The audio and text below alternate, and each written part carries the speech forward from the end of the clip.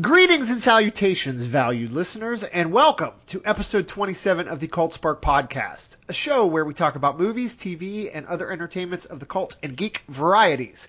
Tonight, we will be focusing on the TV side of that equation as we talk about the comic book-based shows that have seemingly overtaken television on the networks, on Netflix. Pretty much everywhere you look, it's nothing but superheroes and zombies being ported over from comics to TV. My name is Bob Taylor. I write at cultspark.com, as does my regular podcaster in crime, Stu Smith, who is here again tonight. Stu, how goes it? Bob was lying to you in the intro. He doesn't value you, listeners. Only I do. You know what? That's not fair, Stu. It is fair. It's absolutely fair. I have nothing but overwhelming value toward our listeners. Nothing You but use that. them, Bob. You use them. Admit it. Shh. Don't pull back the curtain. Too late. We are joined tonight by a special guest, Mr. Daniel Baldwin, who's casting with us for the very first time. Dan not only writes for our site, but you may have also seen his work at Bloody Disgusting, at Forbes, or at any number of other websites around the net that Dan writes for. Dan, welcome to the show, good sir. Thanks for having me. You're very welcome. So let's start this topic off with a general thesis I've concocted, which is this. There are too many fucking comic book shows on TV. There are too many in general, and there are too many bad ones. But before we start separating them into these categories, let's just list off all of these things in order to properly portray the magnitude of the comic book invasion on TV. And I'm not even going to count all the animated shows that are geared for kids, except for one, which we're going to get into at the very end of this podcast. But here's the list of live-action adaptations largely geared toward adults that are currently on TV. We've got the Marvel Cinematic Universe shows, Agents of S.H.I.E.L.D. on ABC, Daredevil, Jessica Jones, Luke Cage on Netflix, Agent Carter has ended, Iron Fist and the Punisher are on the way, as are Cloak and Dagger and Runaways on various other channels. There's also a non-MCU X-Men show titled Legion on the way. We've got the DC shows, Gotham on Fox, as well as the entire CW Berlantiverse, which is Flash, Arrow, Legion of Tomorrow, Supergirl now. Amazon has ordered a full season of The Tick. The PlayStation Network had Powers, although I think it's been canceled.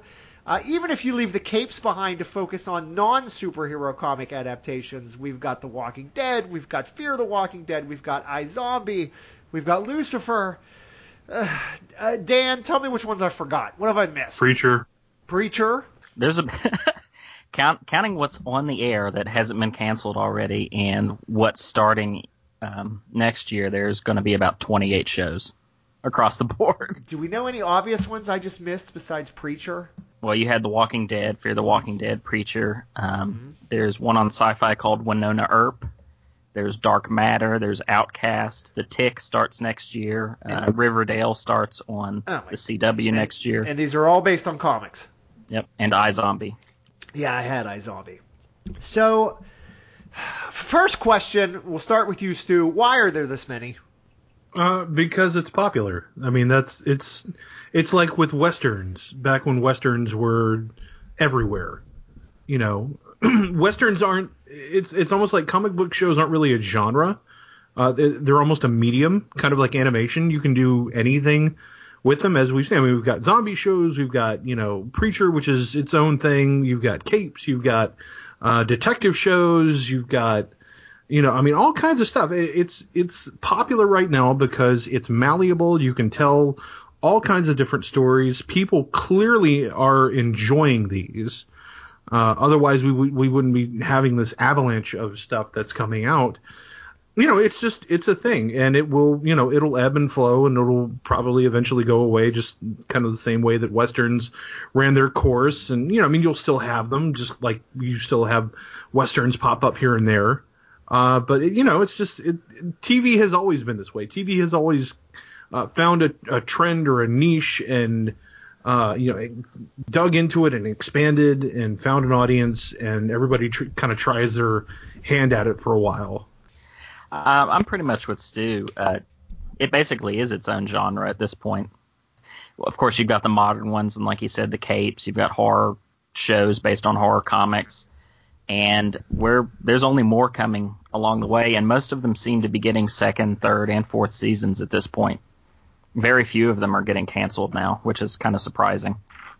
Right, like Gotham, which we can get into. I haven't seen a single minute of Gotham, and no one can convince me it's not the worst show on TV. It's such a terrible idea, and I honestly never expected it to last more than a season. But it's in, what season is that in, Dan?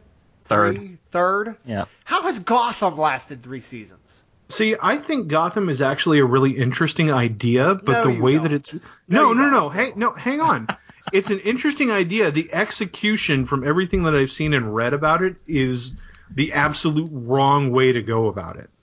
No one wants to see a Batman TV show where Batman is like 12 years old and all the villains are like 20 years older. It's terrible. If they made this into, like, a Gotham Central type show, but still made it, somewhat prequely, that would have been really interesting. That would have been compelling. But instead, it's just kind of like, hey, it's almost like the TV equivalent of the Friedberg Seltzer, epic movie, scary movie whole thing, where it's just kind of this parade of, hey, remember this thing? Only in this case, it's like, hey, remember this person, but they're not there yet, but they kind of are. Yeah, but I hate that shit. It's like the member berry. If anybody's watching South Park, it's a total member berry. I'm not member Scarecrow. I'm not saying that it's good. Like I said, the execution of the idea is flawed. Member Commissioner Gordon. Setting a TV show in Gotham that isn't necessarily directly focused on Batman, that's not a bad idea. Shut up, Stu. It's a terrible idea. Dan, You're a terrible idea. Dan, you've actually seen some of Gotham, correct? About a season and a half of it. And I'm really behind. Am I justified in bad-mouthing the show on the cast without having seen it? It's not good, but it's actually entertaining now. I would say 90% of the first season was just a bad procedural, and then they ditched that. Now it's basically Dick Tracy with Batman characters. And by the way, Julian Sands played Scarecrow's dad, if you're wondering. Oh, I love Julian Sands. Warlock! That's my shit! That Julian Sands, correct? Yes. All right. It helps the show now. It's got a good cast, but the writing is awful. I like Julian Sands, but it's not enough to get me to watch. I mean, it comes down to money, really. I feel like that we have all these shows for 2 reasons. One, because of the huge success of the Marvel Cinematic Universe in the movies on the big screen, and also because of the huge success of The Walking Dead on TV. I feel like because those 2 things, and because Hollywood is, if it's anything, it's a Me Too or a copycat business. I just feel like those 2 things have resulted in. I mean, that's the entertainment industry forever. Sure. Do we need this many superhero shows? Do we need this many, Dan? Probably not, but we're stuck with them, and of course, most of these are like 22, 23 episode seasons, so if it gets to season 3, it's going to get a season 4, if only so they can sell it for syndication rights later on, which is probably why Agents of S.H.I.E.L.D. has lasted as long as it has. Because its ratings, quality, whatever its quality, its ratings have slipped a lot each year. And I'll be surprised if ABC keeps it around after this season, because it'll hit that syndication sweet spot this year. Right. I see. We can get into that later. I'm actually one of Agents of S.H.I.E.L.D.'s bigger defenders, although even I admit that it's had serious problems a couple different times in its run. But I don't mind Agents of S.H.I.E.L.D. We're going to get a little later. We're going to get into what ones we would recommend and what ones we personally watch. Here's one of my problems with superhero shows specifically on TV. It's because they can never be done on the scale that you do them in the movies. You're not going to have the money that Marvel can throw at an Avengers movie, or that Warner Brothers can throw at a Batman vs. Superman or Justice League movie. So don't you think it's almost just a fool's errand to always be trying to compete with the movies on a TV budget? But see, I don't think they are trying to compete, and I think that stuff like Daredevil, let's just kind of take that. I think that TV actually suits Daredevil way better than a movie format. Daredevil's a character that is, very much centered around his interpersonal relationships and, the drama that unfolds. kind of around, him balancing his life and crime fighting and his, just kind of the hardships that he endures and stuff like that. And, that is the kind of thing that benefits from, from a serialized format, from a format that just, that really lets you delve into the character. And you can't really get into what makes Matt Murdock interesting in 2 hours. So, plus he's, his adventures, or, whatever you want to call them, his villains, all that kind of stuff, they don't really, they don't need a huge budget. He's very much a street level superhero. So having a nitty gritty, down and dirty Netflix series, yeah, that's perfect. His Netflix series could be a few episodes shorter, but, I think that he has worked much better on a TV show than in a movie. Now, there's, you'll have stuff like Supergirl. Yeah, Supergirl could probably benefit from a bigger FX budget, just given the nature of the character and the stuff that she does. But no, I think there's plenty of room to do both. I don't see why everything has to have this major effects budget and, be super glossy and stuff like that. Sometimes it benefits from a smaller scale. I think Spider-Man would probably do better in a TV show than a movie. Yeah, but you couldn't really pull off the fights. I mean, those aerial fights between, Spider-Man and Doc Ock or even Vulture. You can't really do that on a TV budget. I don't know. I mean, it's starting to get where you could. And Marvel is the kind of company, especially now that they're starting to get out from under the umbrella of, like, Perlmutter, him being a penny pincher and whatnot. Marvel has the capital and the money to be able to throw a somewhat larger budget at a TV show. Their TV division's not getting out from under him yet. So yet. We can only hope. I'll agree that there are certain street level heroes whose powers aren't as fantastic that maybe work better on TV. It's not, if you have a street level hero where it's more about the relationships with the supporting characters, and you don't have to spend a ton of money realizing their powers visually, like Daredevil, that could potentially be or your precious stupid Moon Knight. We have to go there already. We do. Why we are do, you Bob. laughing, That's where I'm Dan? going. Don't laugh when Stu mocks He's laughing Moon Knight. because he should laugh. That's why. I can't wait till we get the Moon Knight Netflix show and everybody who busts my balls over this starts messaging me. You were right. This is the best of the Marvel shows. We should have listened to you all along, Bob. No one should ever listen to you. Also, Stu, I think you were insinuating a couple minutes ago that Ben Affleck couldn't properly portray what makes Daredevil tick within the confines of 2 hours. Is that what you were saying? I just want to clarify. It wasn't Ben Affleck's fault. I mean, granted, some of the failures of that movie lay on the fault of that movie's the guy. Terrible. Right. I'm just harassing Hang you. on. I'm getting to that.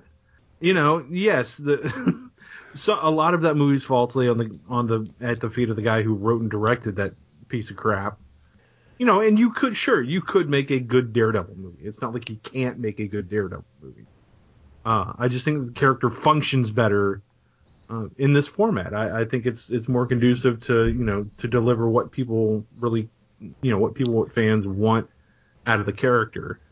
Though, and to backpedal a little bit back into your question of, are there too many of these? I've never really been bothered whenever there's kind of a glut of stuff because I don't watch it. You don't have to watch all of this stuff. I've never understood. It's like, well, I mean, we are still getting great shows like Better Call Saul and Game of Thrones and all this other stuff. It's not like there's this. It's not like we only have this stuff to choose from. I mean, networks are putting out other great shows right now. So but is it wrong is it wrong that I get mad that some people will choose that stuff? I mean, Better Call Saul is not a high-rated show. The Americans is not a high-rated show. And when people are choosing to watch Gotham or whatever, just sort of dumb superhero show they're watching because they're listen. People are sort of almost conditioned to just turn their brain off and watch the superhero stuff, and I just want to throttle them and say, no, go watch The Americans, go watch Fargo. Is that wrong? People have been choosing to watch NCIS. More people watch NCIS than probably at least half of these shows combined. So, I mean, the mass market is always going to choose something that is crap. And you're saying it's futile to be angry about it. Yeah, it really is. It's like, if Gotham didn't exist, they'd find some other not good show, some other mediocre thing to watch instead of whatever you think is worth watching. I mean, that's just how it goes. Like the new MacGyver show. Yeah, exactly. Which they are all watching. 10 million people a week. You know what? Tangent It's here, awful. but I was a super, super huge MacGyver fan as a kid and as a young teen, and so I tried to watch like the first two. I tried to watch the first episode. I tried to watch the second episode. I never made it through either of them. Garbage. Oh well, that's a total side tangent. We'll do a MacGyver episode later. Dan, do you agree? Dan, do you agree? Do you think there's characters that either do work better on TV or could work better? Or is it all, or the TV version's always going to kind of feel like pale, lower budget imitators? I think just sticking with the capes side of things, it just depends on the character. Like Stu said, Supergirl just shows some budgetary limitations from time to time. So does Legends of Tomorrow. But Arrow and The Flash seem to do pretty well on that front. And Agents of S.H.I.E.L.D. does in most cases as well. As long as they don't get too big for their britches with certain characters they adapt or storylines they're going for, most of them will be pretty fine. It's just part of the fun of superheroes is going big, though. That's why I'm always a little resistant to superhero shows. I remember what was the last big storyline in Daredevil that you read, Bob? In Daredevil? Yeah. I haven't read Daredevil in a while. What was the last epic? Oh yeah, I see what you mean. See what I'm saying? I mean, Daredevil doesn't save the city. He saves his little corner, his corner. That's what he does. So you don't need to do that. I think if they did go big, that would, that'd be a mistake. I think you're right. Listen, I think this is why the Marvel Netflix shows probably work the best for me, and they're the ones I watch. So, I mean, it's a fair point. But, I mean, again, you're talking about one show, or even if you're limited to just, Netflix. I mean, is The Flash on the CW going to be able to compete with The Flash in Justice League? No, probably.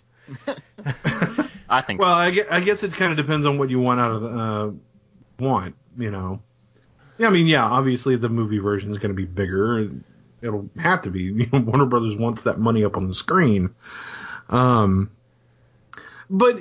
that's the thing. I mean, you can have movies to do their thing. I mean, both formats will take advantage of what they do best. Right. Okay, so let's get into it. We're here for an hour at least, so let's dive into all this stuff. Dan, we're going to start with you. Out of all the comic book shows on TV, which ones do you make sure to tune into every week, or binge on, or however you watch TV? Which ones are the ones you make sure you catch, and why? All right. I ended up watching a lot of these just because I was running Villain Smash for a while, even some of the worse ones. Correct. So let's clarify that. Villain Smash was an offshoot of Bloody Disgusting that existed for a little while, and you were covering and writing reviews for like all of these shows. Pretty correct? much almost all of them, yeah, except for some of the more obscure ones. Which is why I wanted to have you on this episode, because you know about all of these shows and how they can run the gamut quality-wise. So which ones are worth it? Worth it? I've always liked Arrow. It's had a couple rough seasons in the past. The new one seems to be off to a good start. I actually just watched the premiere before we started this. Flash has been good all around so far, just on the DC shows. Supergirl had a decent first season. I'm looking forward to the new one. Legends of Tomorrow was pretty rocky, but I think they had a handle on what they were doing towards the end. Of the non-hero DC shows, there's iZombie's pretty good, but there's not much good beyond that. I mean, Lucifer is pretty abominable, and Gotham's more goofy than anything. Okay. Marvel-wise, I'm more of a Netflix guy. I liked Agent Carter, and I watch Agents of S.H.I.E.L.D., but I'd never call it a good show. Agents of S.H.I.E.L.D. is just vastly inconsistent. It started out terrible. It kind of found its footing at the end of the first season when Bill Paxton came on, and then they got Cal McLaughlin on into Season 2. Season 2 I liked a lot. That carried over into the beginning of Season 3, but then in the back half of Season 3 it felt like they completely lost their footing and it kind of went to crap again. Undecided on this season. I feel like Agents of S.H.I.E.L.D. works best, and I realize Joss Whedon doesn't really have much of a hand in it at all anymore, and hasn't for a while. It's more his brother and his wife running it.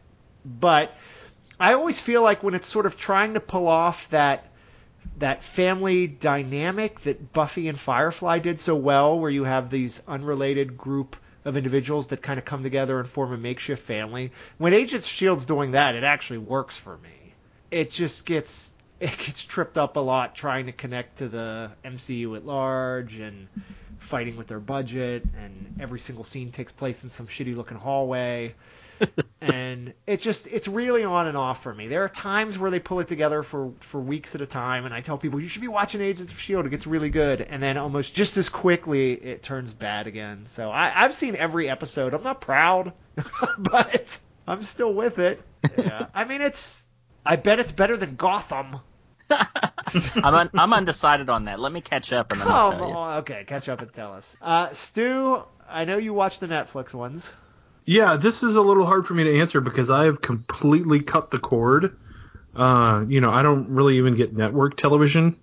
So everything that I watch, I'm just, I'm catching up on once it eventually hits Netflix. So obviously I'm able to watch the Marvel stuff pretty much as soon as it comes out. I love Daredevil. I think that's probably the strongest of the Marvel Netflix shows. I was bored to tears with Jessica Jones. I do not understand why so many people fawned all over it. It was, if nothing else, it was 6 episodes of television stretched out over 13 episodes. I agree with you entirely, but I feel that way about every single Netflix Marvel show. That's definitely true of most of them, but especially with Jessica Jones. I think Jessica Jones is probably the biggest offender. And I know why it's like. I mean, I'll go ahead and say I liked Jessica Jones. I liked the performances. I liked it was about serious things thematically and had sort of a lot under the hood. But I mean, it had some positives for sure. It is for sure 8 episodes of story stretched to 13 episodes. And I felt the exact same way about Daredevil Season 1. And I didn't feel that way about Daredevil 2. I felt through most of Daredevil Season 2's run, I thought, okay, they really figured out how to sustain this with mini arcs and stuff. But then even that kind of falls apart in the last 4 episodes when they stretch like basically 1 episode of ninja intrigue across the final 4 episodes. And it's like, it's suffering from the same thing. It's just at the end instead of at the middle or at the beginning. Right. I'm about 5 episodes into Luke Cage. And all right, so how's that? Because I haven't started it yet. There are things that I like about it. It needs to be way more defined, I think. It's really just it's very much taking its time. But I don't feel that it's interminable the way that I felt Jessica Jones was. I think a lot of that has to do with just the general vibe of the show, like the music and the tone. There's a lot of really well done stuff about it. So I don't know. Well, jury's still out on it though for me, so we'll see. Started watching season 1 of Supergirl with my wife. She adores that show. She really, really enjoys it. I think it's I remember the show getting a lot of flack when it first, probably at least for a good first half of the season. But I thought it found its feet pretty quickly. I'm enjoying it so far. How far in are you on that one? I'm probably, like 10 or 11, like 10 episodes, I think. Okay. Yeah, I thought the first 5 were pretty rough, but then it really found its footing after that.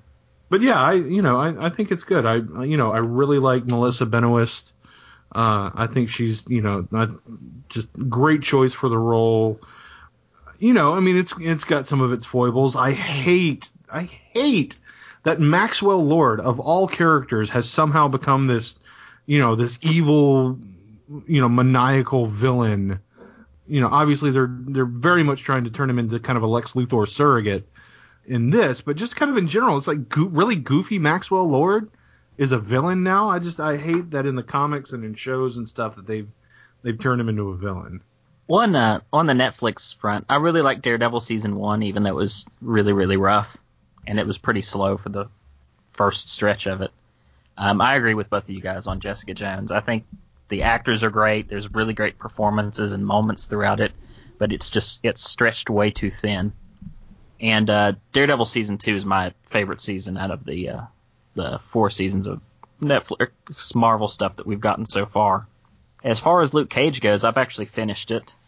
It does take its time, but unlike Jessica Jones, it balances it a whole lot better because it's almost more of an ensemble show. You spend as much time with the villains as you do with Luke Cage himself, and it's got a strong blaxploitation vibe. Of course, it could use a bit of trimming here and there, but it's nowhere near as egregious as Jessica Jones on that front.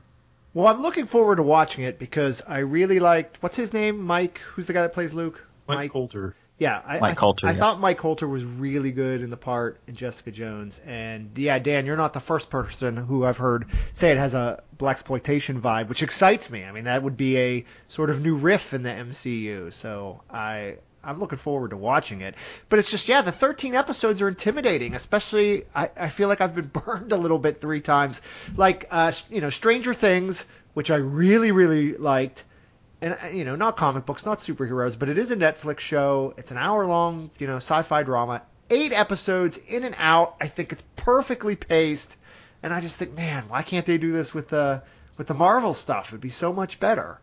And I'm sure it comes down to money and, how many episodes they need to get eyeballs on. But it's just, Stranger Things made me yearn for just a tighter Marvel series on Netflix. But hearing that both of you guys dug Luke Cage or are digging it has me enthused to watch. What's funny about the 8 episodes thing, that's what they're doing with Defenders, apparently. Oh, which really? Is funny I didn't because know that. I'm sure it's a money thing, so they can save, that extra 5 episodes worth of budget and put it towards effects and stuff. But it might benefit because of that. But it might.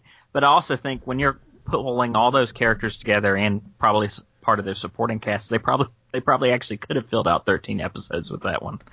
And that's the one that they're going shorter with. I mean, maybe, but I think it'll be good. I mean, it's not just about fitting everything in, though. It's about pacing it correctly. So True. I didn't know that the Defenders was only going to be 8. So I think that's probably a good thing, even though you're right. It's probably about the money. We have a reader question. I'm going to ask you guys. I think it'll mostly be for Dan, although you can both answer. My Twitter buddy, Dave blah blah blah, who's online at Dave Jad, who was. Oh, is that how you say his Twitter name? DAVEJAD. Blah blah blah or whatever. Blah blah blah. Blah blah blah was we were both guests on the Stay Cool Geek podcast last week, which is another podcast I guest on sometimes, and Dave and I were on a show together. But anyway, Dave tweeted me today, knowing we were going to be talking about this, and he asks, "Do you think Supergirl will fit in with the Berlanti-verse? And do you think we will see other..." Let's take that part first, because Supergirl's joining in and is going to be in the same shared universe as these other CW shows, correct? Yes. Okay. How Dan, we'll start with you. Is that going to work smoothly? I think it will. It's already sort of connected anyway through alternate universe stuff. I'm assuming that they're going to be pulling Supergirl fully into Earth 1 or whatever what you want to call the Earth that the rest of the heroes inhabit later on this season. I don't know. But yeah, I think it'll fit. It helps that they have the same creative teams intact. Okay, wait. So at the moment, and this is why I'm throwing the question to you, because I actually do not watch the CW superhero shows, and I'll tell you why in a minute. But that's why I'm throwing this question to you. But from the start, Supergirl actually takes place in a separate dimension or reality or universe. Alternate Earth. Yeah, set in an alternate universe from Flash and Arrow and all that. That's true. Yes.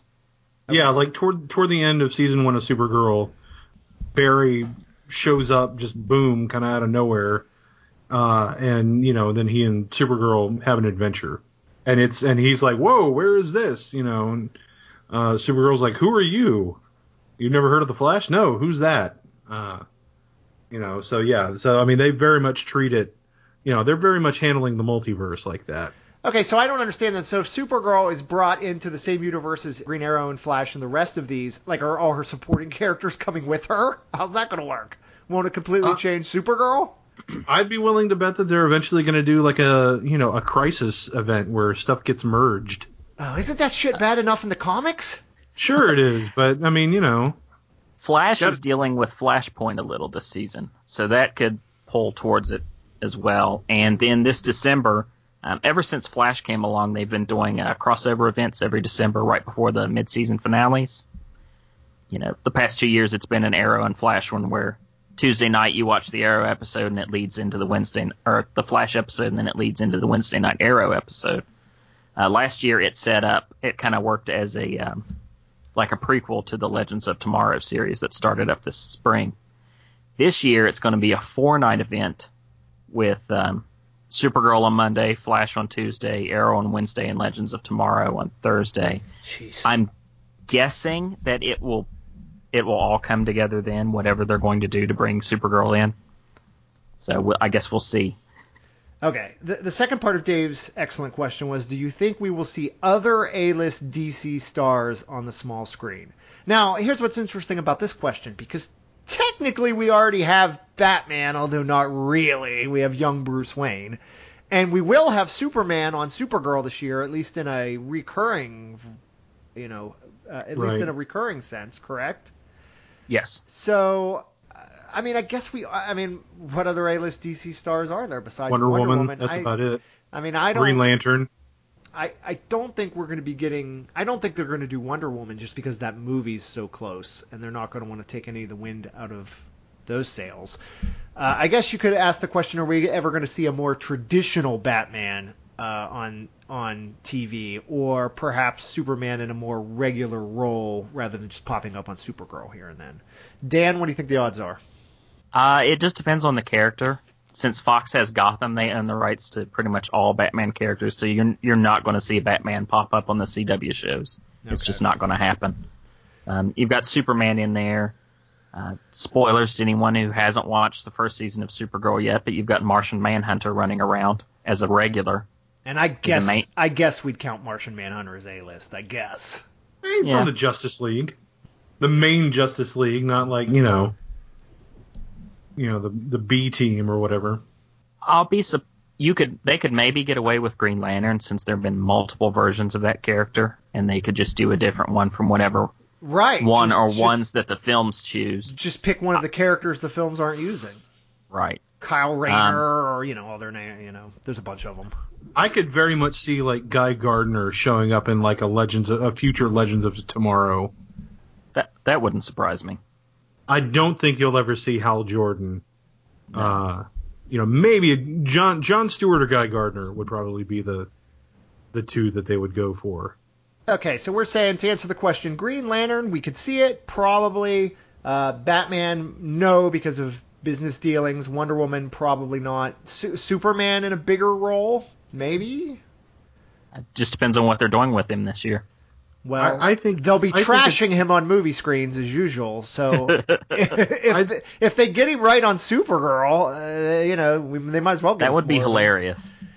I think it's less likely that we see Superman, at least in his own show, because I think in a way that would be kind of this tacit admission that they just can't get a Superman movie right these days.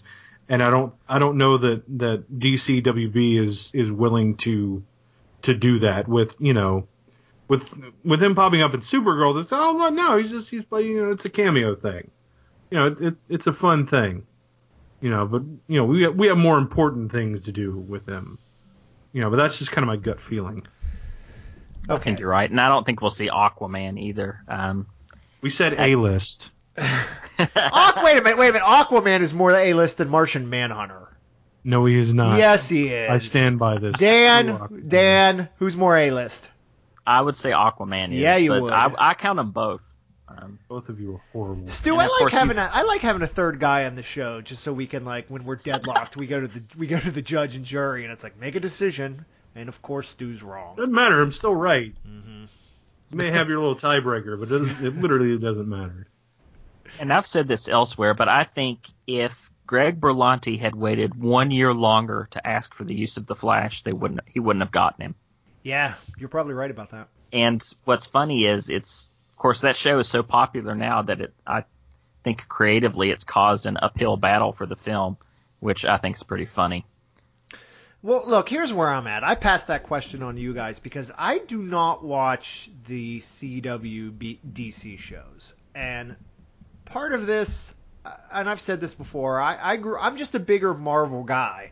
Not because I'm a shill for the MCU or got hooked. It dates way back. As a kid, reading comics, I grew up a Marvel guy. I was just always more of a Marvel guy. I know more about the Marvel comic book universe, way more, than I do the DC universe. I mean, I know enough to know Aquaman's more A-list than Martian Manhunter. But I'm just more of a Marvel guy. So when these things came, and that on top of the fact that I do feel like superheroes are better suited for movies than they are TV, and I had seen a healthy chunk of Smallville because I used to work a closed captioning job where I had to closed caption it, and I did not like Smallville. And maybe it's unfair to compare these shows to a show that's a decade old now or whatever, but it did air on the same network and kind of had the same target audience. I just was never that interested in the CW shows, and never. I mean, I've caught a little bit in passing. Have not watched them regularly. I know people that really like them, considering how disenfranchised I've become by the big screen DC Extended Universe. I know lots of people who think the CW and the TV side of it is handling things better. I have no doubt that's probably true. But now I just feel like with 4 shows airing, I mean, they're pretty much, the CW Berlanti versus every day all week. Now I just feel like I'm too far behind to catch up. It's too many hours. And I do want to watch The Americans and Game of Thrones and Better Call Saul. There's not enough hours in the day, guys, for me to start catching up on Arrow and stuff. And no one makes it seem like, here's the thing. I mean, has there ever really been a great TV comic book show that you could put up with the best shows of any genre that TV has to offer? Has that ever existed? I would say no. I certainly don't think any of these CW shows probably come close, right? Just depends on what you're comparing it to. I would say of the CW ones, Flash comes closest, easily. But I mean, would you really put Flash as must-see TV up with Game of Thrones and the big shows everybody's watching? Are we really going to put the Flash on that level if we're going to compare it to other things across the TV landscape?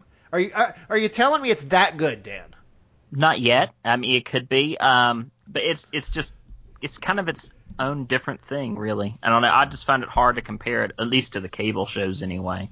Of network TV, it's probably one of the better shows on right now. Well, yeah, network TV sucks.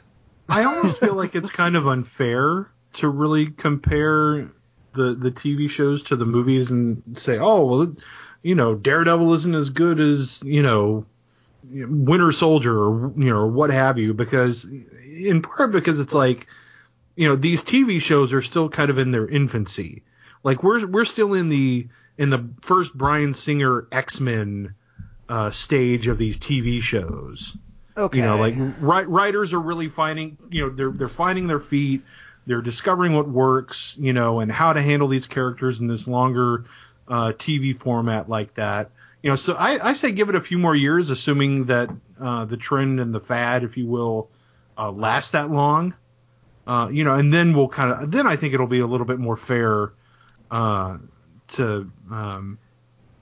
make that comparison. So, Stu, your belief is that superhero shows on television could take the next step up, getting them closer to what we see in some of the better movies and closer to what we sort of call, great TV.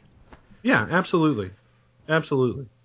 It's just you have to find the right, arguably comic book movies didn't truly become great until Sam Raimi got his second crack at Spider-Man, and that took sure. So that took some special talent in Sam Raimi.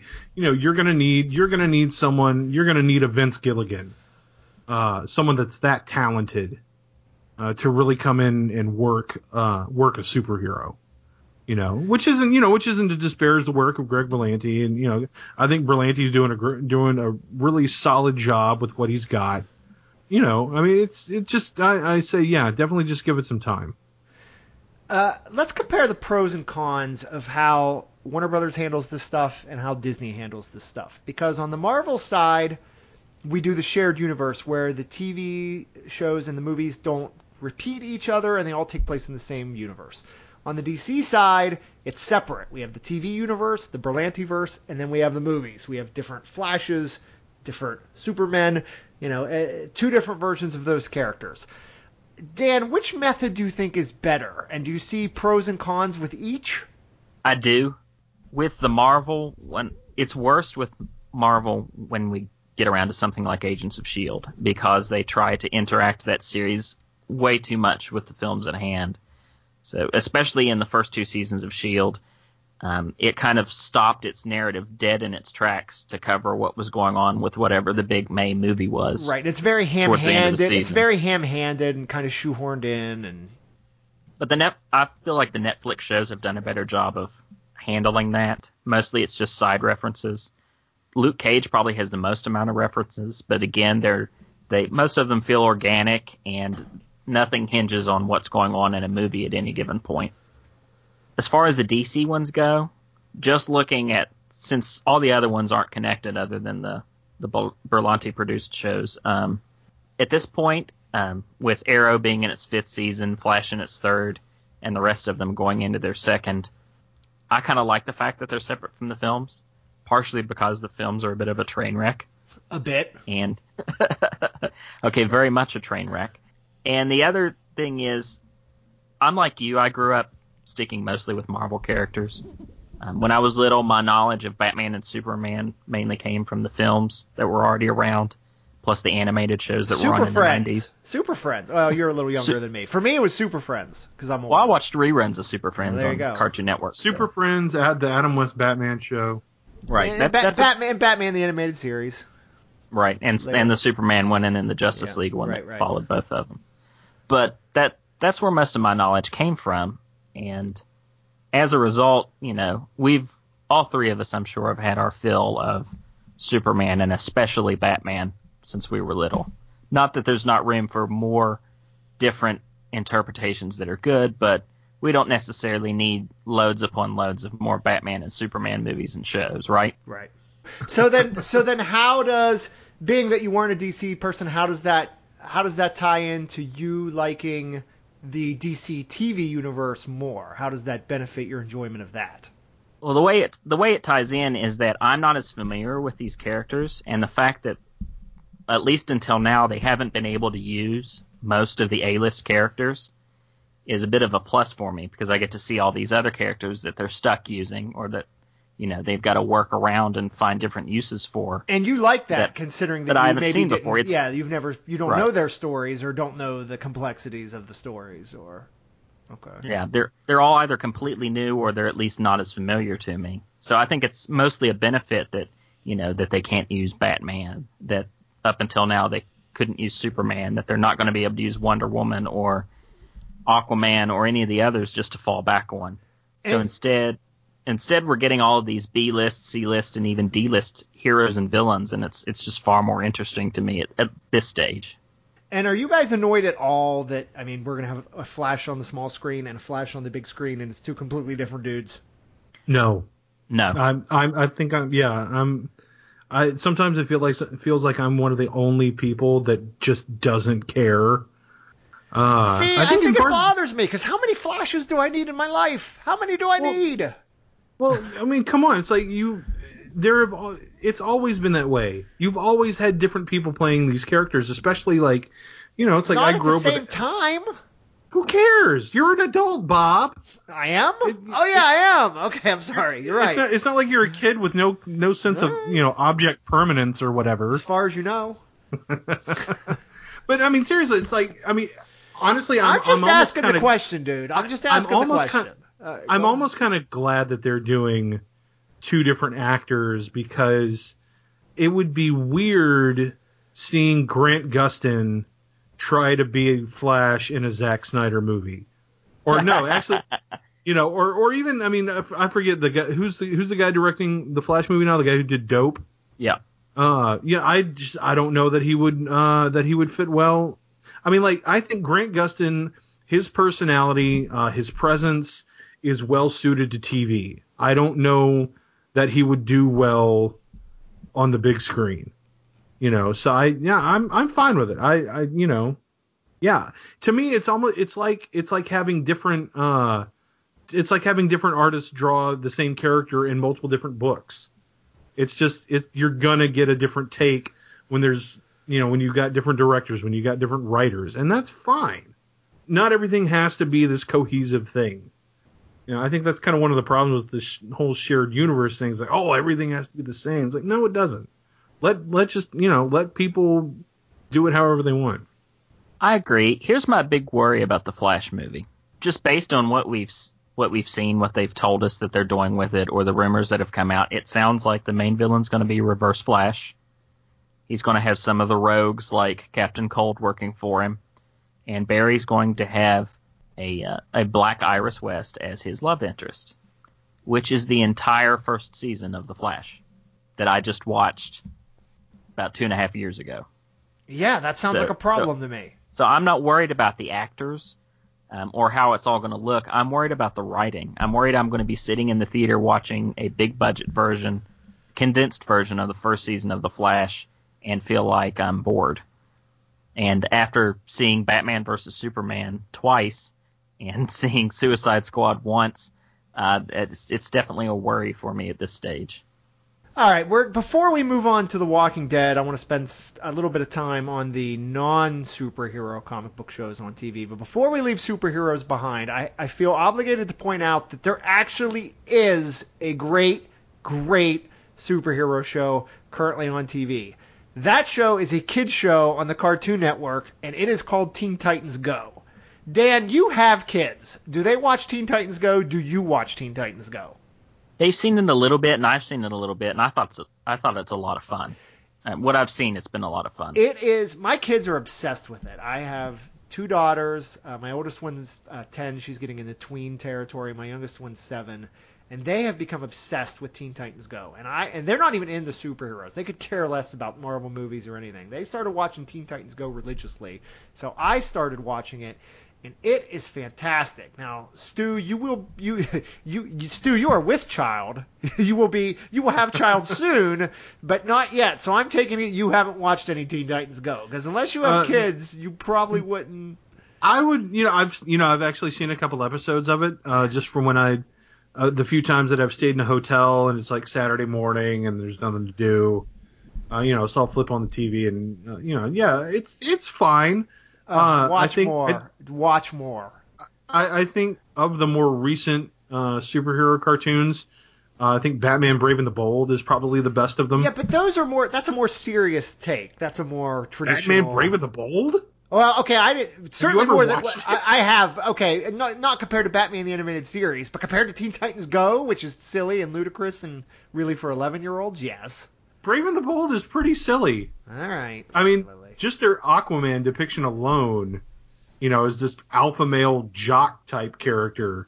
Well, is kind of amazing and very comical. All right, well, maybe it does have something in common with Teen Titans Go. Because for anyone listening who hasn't watched, Teen Titans Go is this kids show on the Cartoon Network, and it's geared primarily toward kids. I mean, my kids jump straight from My Little Pony and Disney cartoon shows like Phineas and Ferb to this. I mean, that's sort of the neighborhood it lives in.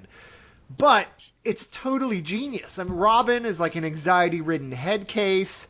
Raven is an antisocial misanthrope. Starfire is like this outsider from another planet desperately struggling to understand our culture. But everything is just amped to 11 and geared toward an 8-year-old's mindset. But it's done so with such intelligence and smarts and gusto that I have an absolute ball watching it. Absolute ball. It's hysterical. I laugh as much as my kids do. Here's the true test. Would you watch a new episode if your kids were out of town? Yes, I would. Would you watch it by yourself? Yes. There you go. There are not too many of their shows I say that about. Phineas and Ferb, when it was on, I would, and now Teen Titans Go. I have one of those. Which is? The Ninja Turtles cartoon on Nickelodeon. There you go. It's been around I guess it'll go into its 5th season soon. Okay. And it's wonderful. Okay. But it's energetic enough for the kids they absolutely love it, but it's smart enough that I can enjoy it, and it's loaded with crazy references. They did an episode that was a sequel to Big Trouble in Little China. Nice. Just with a few names tweaked. And there also, was go on. James Hong voicing the evil spirit of Ho Chan, imprisoned in the dagger that killed him, and then he comes out and makes 3 street thugs into his 3 storms. So. I'm too old to be a TMNT guy, but that sounds awesome. Robert Englund voiced an evil dream beaver at one point. It sounds good. Is it Teen Titans Go good? I doubt it, but I'm sure. I think so. If you have Hulu, all the All seasons right, are so on. these are Just our saying. recommendation. If you have kids, or even if you don't have kids and you like this stuff, check out the what's the title of it now, Dan? Is it just Teenage Mutant Ninja Turtles? Yep. All right, the current show and Teen Titans Go. Let's get away from superheroes for a minute. Dan, I know you're a huge horror fan, and in fact, most of what you write for Cult Spark is horror related, as well as other websites. But I know that you've lapsed several times in The Walking Dead, and I'm not sure if you ever completed Preacher. If you did, it was late. So what gives there? This stuff should be in your wheelhouse. Why aren't you all over it? Okay. Just off the top of my head, we've got The Walking Dead, which is starting its 7th season, Yes. right? Yep. Fear the Walking Dead just ended its 2nd. Yep. And Preacher ended its 1st earlier this year, and so did Outcast. So those are our 4 on the horror front. Well, I guess Winona Earp is a horror show, but I haven't watched that. Okay. The Walking Dead, I didn't love. I really liked the first 2 seasons of. Season 3, it started to lose me, and then by the midpoint of season 4, I completely tapped out. It just had spun its wheels way too much, way too often, and I walked away from it. My wife decided that she wanted to because she was watching it with me, she decided that she wanted to get back into watching it earlier this year. So we ended up marathoning the second half of season 4, all of season 5, and then completely caught up with season 6 before the finale aired. Luckily, it actually got better. Season 6 was pretty rocky for me, but the second half of 4 and all of 5 were great enough that I'm happy to watch the new season as soon as it starts. She likes Fear the Walking Dead. I thought the first season was absolutely fucking awful. It is. It's terrible. I watched all of the first season and not a second passed. I was like, okay, I gave this show a shot. I'm done. We watched the first half of season 2, which I thought was better, but still not particularly good. The second half is sitting on the DVR. We just haven't caught up with it yet, so I can't. Delete it. Just delete it. I'll get in trouble. Okay, I don't want you to get in trouble. Preacher. Did you finish it? I did. Okay. I did. Did you? Yes, I didn't like it. I thought the second half was a lot more entertaining. I wouldn't call it good. I wouldn't either. And I was actually surprised that it got a second season. But I'll probably give it a shot when it starts up again. I was really disappointed in Preacher was my favorite comic book running while it was being published. And I don't mind so much that the TV show wasn't a direct adaptation. You don't have to do that. There are certainly ways to interpret things for different media, but I just thought as a TV series it was almost nonsensical. I mean, storylines didn't make a lot of cognitive sense from one episode to the next. The acting was kind of all over the place. The focus was kind of all over the place. And I didn't recognize much of the comic book version of Jesse Custer and the TV version. I mean, you at least got to get the characters right. And I thought it was mostly a failure. Right now I'm undecided on season 2, but I'm leaning toward not watching. It played like a really weird prequel to what the comic was. Right. And in that sense, it almost felt like someone adapted some weird throwaway, like, comic book tie-in to a big movie and turned it into a TV show. Right. And it's just, like, I spent so much time, just as one example, this is a minor example, but it's a good example of the kind of things that bugged me about that show. I mean, that we would go episodes at a time where I wasn't sure if Jesse knew that Cassidy was a vampire, suspected that Cassidy was a vampire, didn't care, didn't know at all. You know what I mean? It's just the narrative was just so vague so often. And it just seemed to be all about the violence and the style and the action scenes without really making sure that, like, basic information and character motivations tracked from one episode to the next. And it bugged the shit out of me. I'm right there with you. Outcast. Now, Outcast, that's the other Kirkman show, correct? Yeah, it's on Cinemax. How's so that? That's a plus right there. It's really good. Do you prefer it to The Walking Dead? So I haven't finished it yet. It's another one I'm watching with my wife, so I have to wait till she's ready to finish it. We've got 3 episodes left. But right now, I'd say, yeah, I prefer it to The Walking Dead. My experience with The Walking Dead is it tracks partially with your experience. I I didn't love the first season. I thought it showed promise, but was wildly inconsistent. Those first, what was it, 6 episodes, I think. The second season I hated. Herschel's Farm. That, the wheel spinning for me was there. There was definitely a lot in there. Probably would have quit early on in season 3, except I was writing about it for Chud.com week to week. So, I had to review it, so I was watching it. And I thought it picked up a lot toward the end of season 3. I thought it got better. And then season 4, I don't know if I want to use the word loved, but I liked a lot. And I thought season 4 is when the show finally started to okay, this show deserves the number of people that are watching it.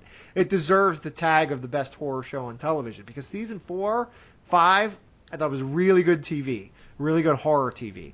And then last year, I think the wheels kind of fell off. I thought there was a lot of wheel spinning again. I did not like the second half. I hated the cliffhanger season finale. I do not write about the show week to week anymore, and I think it's probably 50-50 whether I make it to the end of the current season. Stu, you've never watched The Walking Dead, right? I watched the pilot, and I thought the pilot was well made, but I was just at zombie oversaturation. Zombie fatigue. Yeah, and I was just like, I don't care. I don't care at all. Plus, I had read probably about 4 or so volumes of the graphic novel by that point, and I was just like, I know where this is going, or at least, if it goes where the comic goes, I'm out. I don't need this. I didn't even have cable at the time, and so I really had to seek it out. And I just didn't care enough to ever try and catch up with it. Well, that's the other thing, because and so far I seem to, I don't feel like I'm missing anything. Here's the thing. Here's a secret. The comic's not that good. I know the comic started really strong. I've never read it. It's not good. It started really strong, but then it got terrible. It has the world building in the comic is strong, but the characterizations, the characters, and the dialogue is horrendous. It's horrendous. And sometimes those problems creep through on the TV show, and sometimes they don't. I guess maybe it could depend on how much Kirkman's involved from year to year, or maybe he's become a better writer since he's been working on the show, or maybe it depends on how firm of a hand whatever the showrunner is going to be this year has over the storylines, because they've gone through, I think, 3 showrunners now. So sometimes those problems get improved upon on the show, and sometimes they don't. But I only made it to the comic. I made it through 4 or 5 trades, and I just stopped. I felt I never made it to Negan in the comic at all. I never got there. I got this was like 10. Oh God, it was 10 years ago. Good Lord, about 10 years ago that I read all this. So I mean I don't even remember most of what I read at this point. So yeah, so Walking Dead, I've had zero compunction to catch up with that. Preacher, I think, has aged terribly as a comic. I remember loving it when I first read it, thought it was brilliant, went back to read it again a good ways after that, and thought it was just one of the most juvenile things I had ever read. I mean, just completely flipped on it. And so, again, having cut the cord, just no, I feel no need to catch up on it at all. So don't feel like I'm missing out. You haven't missed much with Preacher. I'm with Dan. I'm actually surprised it got renewed too. I guess just AMC likes being in the Seth Rogen business and probably and needs other identifiable shows besides The Walking Dead. That's about all I got. Is there anything either of you gentlemen wanted to add about the current state of comic book TV? I just want you to admit that you kept it up with Walking Dead Season 3 because you just loved that Liam Neeson impersonation going on with the governor. That's not why, Dan. Not why. The governor did get better. He was terrible in the early goings, and when they brought the governor back for in Season 4, he had his little standalone story and stuff. Didn't you think the character was a lot better then? I did, but my problem with the end of the mid-season finale of Season 4 is I felt like it should have been the finale of Season 3. Yeah. Like, that was a season and a half of TV that felt like it should have been one season. You know what? Again, we get into, and we'll end on Yep. this. We get into shows being stretched out too much. I mean, The Walking Dead, how many episodes do they do a year when you count both halves? 18? 16? 15, 16, yeah. It's just too many. I mean, for as slow as that show sometimes goes, and it's not always that slow. Sometimes they keep the pace up. But, I mean, how much better would The Walking Dead work with 12-episode seasons? Probably a lot better. Probably a lot better. Right? Yep. All right. We're going to call that an episode. Thank you both for being on tonight. You can find me at Robert B. Taylor on Twitter. You can find Stu at StoobyDoo. Dan, give the fine people listening your Twitter. It's just Daniel W. Baldwin. So if you'd like to continue this conversation, harass us for anything we've said, find us on Twitter. You can find our writing at cultspark.com. I have a Magnificent Seven review up. I think I'm going to be reviewing the new Jack Reacher movie next week. So we'll have some content up. And you can find this podcast on iTunes. Please give us a lovely review if you have a moment. Thanks for listening, and we'll catch you all next time. Take care.